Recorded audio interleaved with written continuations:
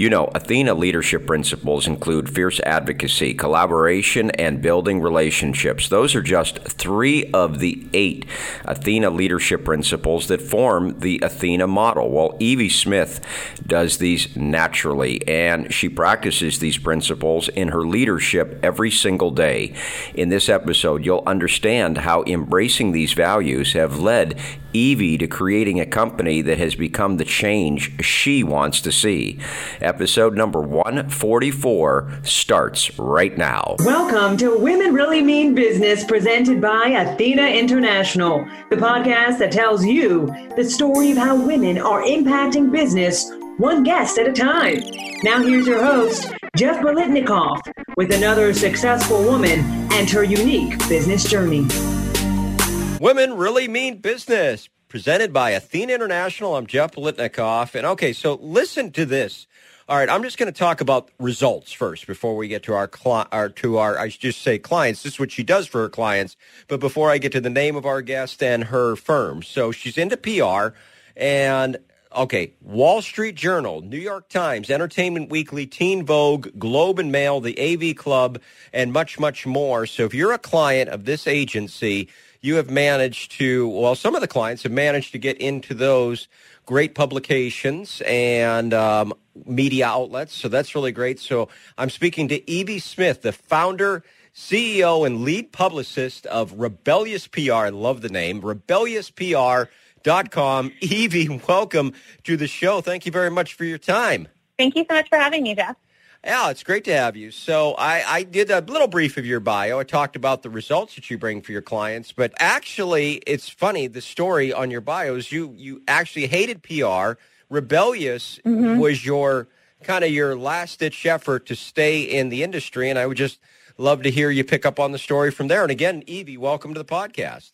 Yeah, thanks. Yeah, I mean, I hated what I do. What can I say? I think I never set out to do PR. So I think that I always had a little bit of resentment that I ended up there. And it was really like kind of a result of, it was a journalism major, journalism job, getting like kind of like a simple journalism job that was local at a local paper that would pay the bills. Like those sorts of jobs were starting to become more and more extinct. I lived in Santa Cruz and was with somebody who like wasn't super interested in moving to New York to help me pursue a career and really wanted to stay put. The local was really what my life was looking like. And, you know, I went to school in Silicon Valley, which is just about 30 minutes from Santa Cruz. And it was this beautiful time. One bubble was bursting, but then, you know, as the recession happened, another bubble was forming, and that was around Silicon Valley. And I just happened to accidentally have gotten myself into PR at this really sort of pivotal time. And I just really didn't love the people I worked with. I felt like, of course, I had like some amazing coworkers here and there and a few really cool projects. But on the whole, I felt like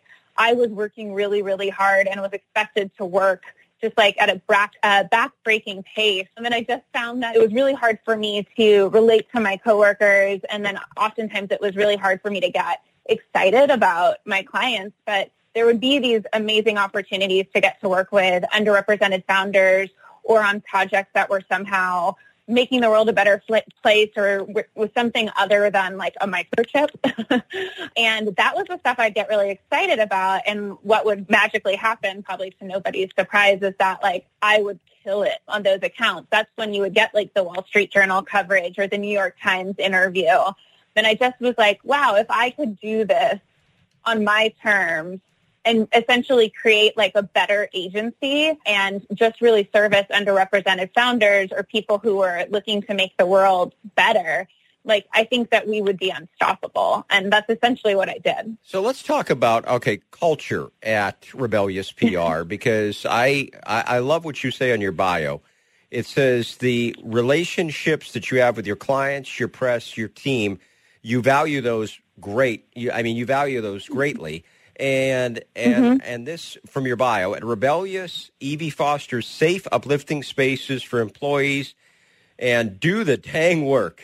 I love it. So talk about that guiding philosophy that you have for your agency. Yeah, absolutely. And I mean, some of this really, I feel like for anybody that's played team sports and has been on like a really great team, and it's not always about winning, it's about like doing it together. And that's really what every team I've ever built, before when I worked for other people, it was always about connecting to each other first, creating trust, valuing collaboration over competition, and really holding space for the fact that the job is hard. And I think that in most agencies, one of the reasons why the culture is so cruddy or crappy is that there's this real kind of cutthroat mentality and this real idea that you're never supposed to talk about, hey, this is really hard. Like what we do is sort of magical and impossible, and yet we jump through every hoop and we're able to just like make it happen. And so some of the like founding principles of Rebellious are just like, we support each other first. I have my team's back, number one, and our clients come after that. And I've never been shy about firing abusive clients, no matter how much money they pay us.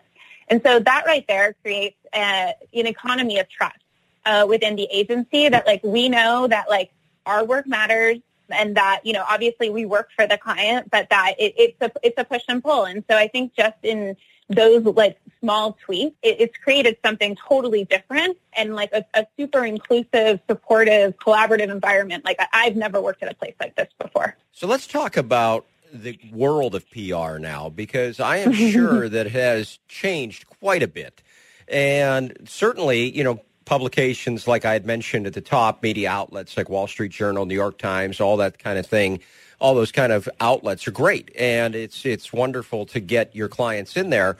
But there's just so much more going on right now. You have influencers, you have people that are doing podcasts like myself, and there's just so many more options now to place your clients. So maybe for a client that maybe is getting into PR, like I just read a book. I can't remember because I read a lot of books. So this particular book said he was deciding whether or not he should take on a PR firm. And his friend from college said, well, I'm not famous, so I don't need a PR firm. She said, that's exactly why you need a PR firm.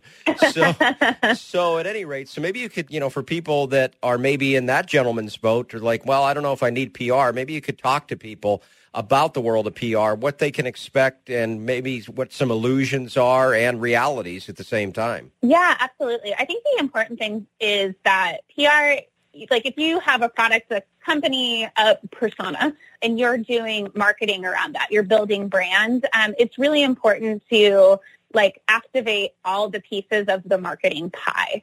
It feels like we're adding more pieces in there every few years. Like I not to date myself, but social media was a brand new thing when I first started my career. And there was like a lot of debate about like where social media management fell into. And now we're looking, like, as you mentioned, like influencer and influencer relations and micro influencer relations and macro influencer relations. But that aside is that I think it's really important for, as somebody is examining like why or why not to have PR, it's like if you're doing marketing, you should have PR. It's as simple as that. And then I think from there, it's really all about figuring out budgets, number one, but then like figuring out like how much of your marketing budget is going to be dedicated to PR. Are you going to be a very like PR first brand, meaning are you looking for a lot of like earned media? And I know that's like a very jargony way to say like articles that are written by journalists about your brand or yourself. So people say it has like a more organic feel versus advertising, which is like, we all know what advertising is. So it really kind of depends, I feel like, on the character of the brand. But I feel like anybody that's doing any marketing, 100% PR should be included in that effort. It's a very old school marketing piece of the pie, but there's nothing, we always talk about it in PR arena, Rebellious, and granted we're a little bit woo, as PR is more than just like an advertisement. It's like the feeling you get when people think about your brand. Do they have positive feelings? Do they have warm feelings? Do they have negative feelings? Every step of the way that it took to create those feelings, from social media, listening to people on podcasts, to reading about them in the New York Times, all of that has been carefully curated by a PR team. So I think that good PR, you don't even realize that it's happening. And that's why I think a lot of people are like, I don't need PR. Like they don't realize that like PR essentially touches every single part of their life every day. And people don't really understand. I mean, some do, but some don't really understand like information is such, and I want you to react to this. Information is at our fingertips these days. I mean, they're at, I expect, like especially when I'm making a decision on, and especially when it becomes a kind of a major purchase, or even though minor purchases, sometimes I'll look at online reviews and what people are saying about the company and all those types of things. And I think that people expect to have that information at their fingertips. And the brands that don't do that, the brands that are, I'm just going to have an advertisement and they'll come to my website and everything will be fine. That is way old school thinking, because if your story is not out there, if you are not telling why the customer should care about you and care about your brand, and more importantly, why the brand cares about you, the customer, then you're really invisible to people these days. Your thoughts on that? Yeah, 100%. And I think that what happens is brands will see is that like a really cool company will have something really awesome and they'll get a lot of press people reaching out to them directly in that moment. And so they might have like a really successful launch without really having to have hired a PR firm or having to try. But the issue then lies in what's next, because that journalist isn't always going to come back to you. And also, you're busy running your company. So maybe that journalist has moved publications and there's somebody else now at that beat. There's all these little details and these nuances that your PR agency or your internal PR person keeps track of and really fosters those relationships. But I think people kind of get like this false taste in their mouth of like, oh, like we don't need to do active PR because we're so interesting. But like you do if you want to have a company next year. That's sort of the secret. So we have a couple minutes left before we roll into our last few questions. So why don't you give me an elevator pitch to maybe somebody that you're just talking to at a networking event or something like that? I guess pre-COVID networking events, because everything is Zoom or Microsoft Teams these days. As we record this, it's September 2020. But let's talk about like what you might say to somebody, like maybe you're talking to a CEO and they're deciding, she's deciding on, does she want to bring PR into her company or not? And what would you be telling her? Yeah, I would just say, think about where you want to be next year and what that means for your customer base, what that means for your investors or potential people that could be acquiring your company, and also what that means for potential talent. And it's really hard to activate all three of those groups without being super strategic. And PR is a really awesome organic way to have strategic messaging that will essentially accomplish all the goals that you want to hit in the next year. As far as growth, attraction, feelings, reputation management, there's really no reason not to do it. Well, let's talk about resources that you might like to point people at. Now, of course, I'm going to have links to your website and all those other good things. So it's rebelliousPR.com. Pretty easy to remember, but of course, it'll be in the notes section of your podcast as well. But Evie, what are some other things that you'd like to point people at that you think might be helpful? It doesn't even have to be related to the PR world. It can be just things that personally inspire you in business. So the floor is yours to tell us about some resources that you might recommend. Yeah, absolutely. I think one thing that I get super inspired by and that I find is a really good resource and a resource for some of my other like lady CEO friends is being a part of or discovering where in your local area there is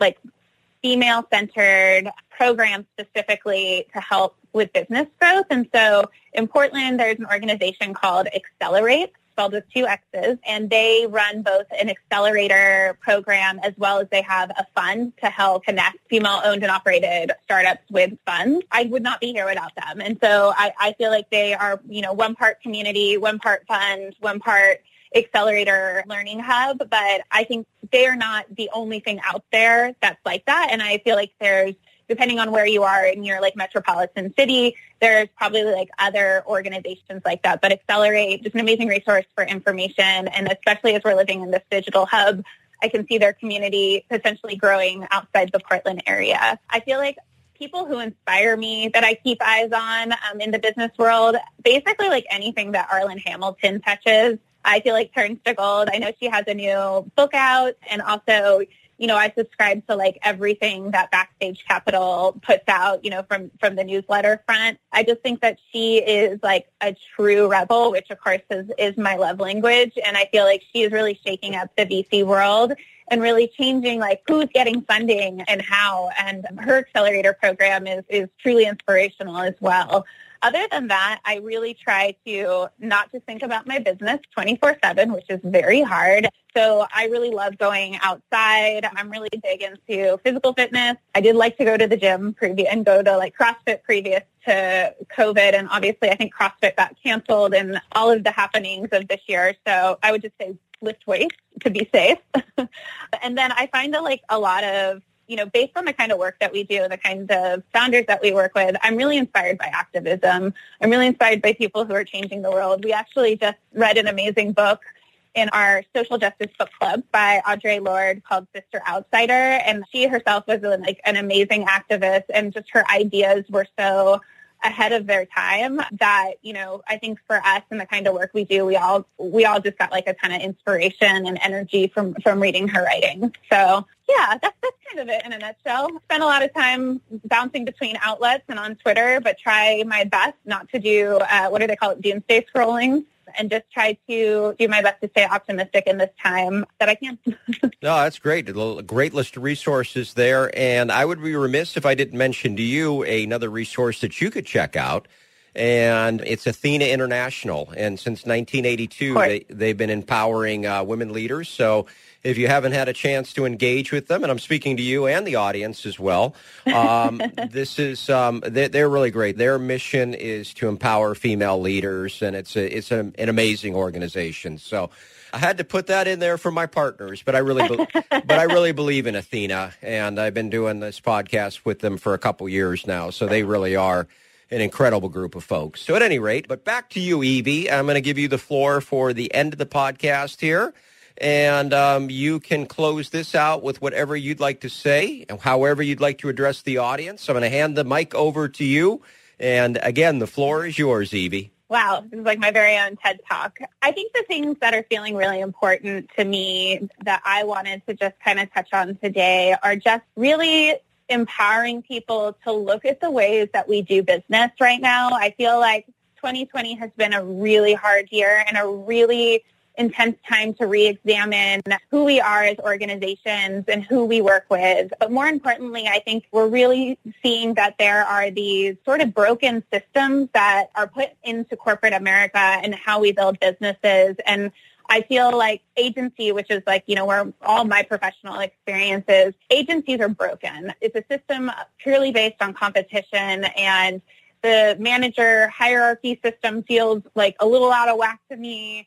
And I feel like it's a system in which like bad actors and people who don't have good intentions can kind of like hide and succeed and fail forward. So I feel like with this sort of like reckoning of our society, not to get super heavy with this reckoning of society that we're having, it is the time to reexamine like why do we do business the way that we do, and is there a better way to do it? And I feel like Rebellious has always been at the forefront of who we work with, why we work with them, how we build our internal business, the fact that we pay people equitably by position. These aren't hard things to do. As somebody who really just has like built the car as I've driven it, I feel empowered to tell everybody, like, we can make things better, and we don't have to have another, cultural reckoning in 20 years. So I would say that's what's on my mind. That's what I would love to encourage people to do. And I encourage anybody who wants to have a conversation about this with me.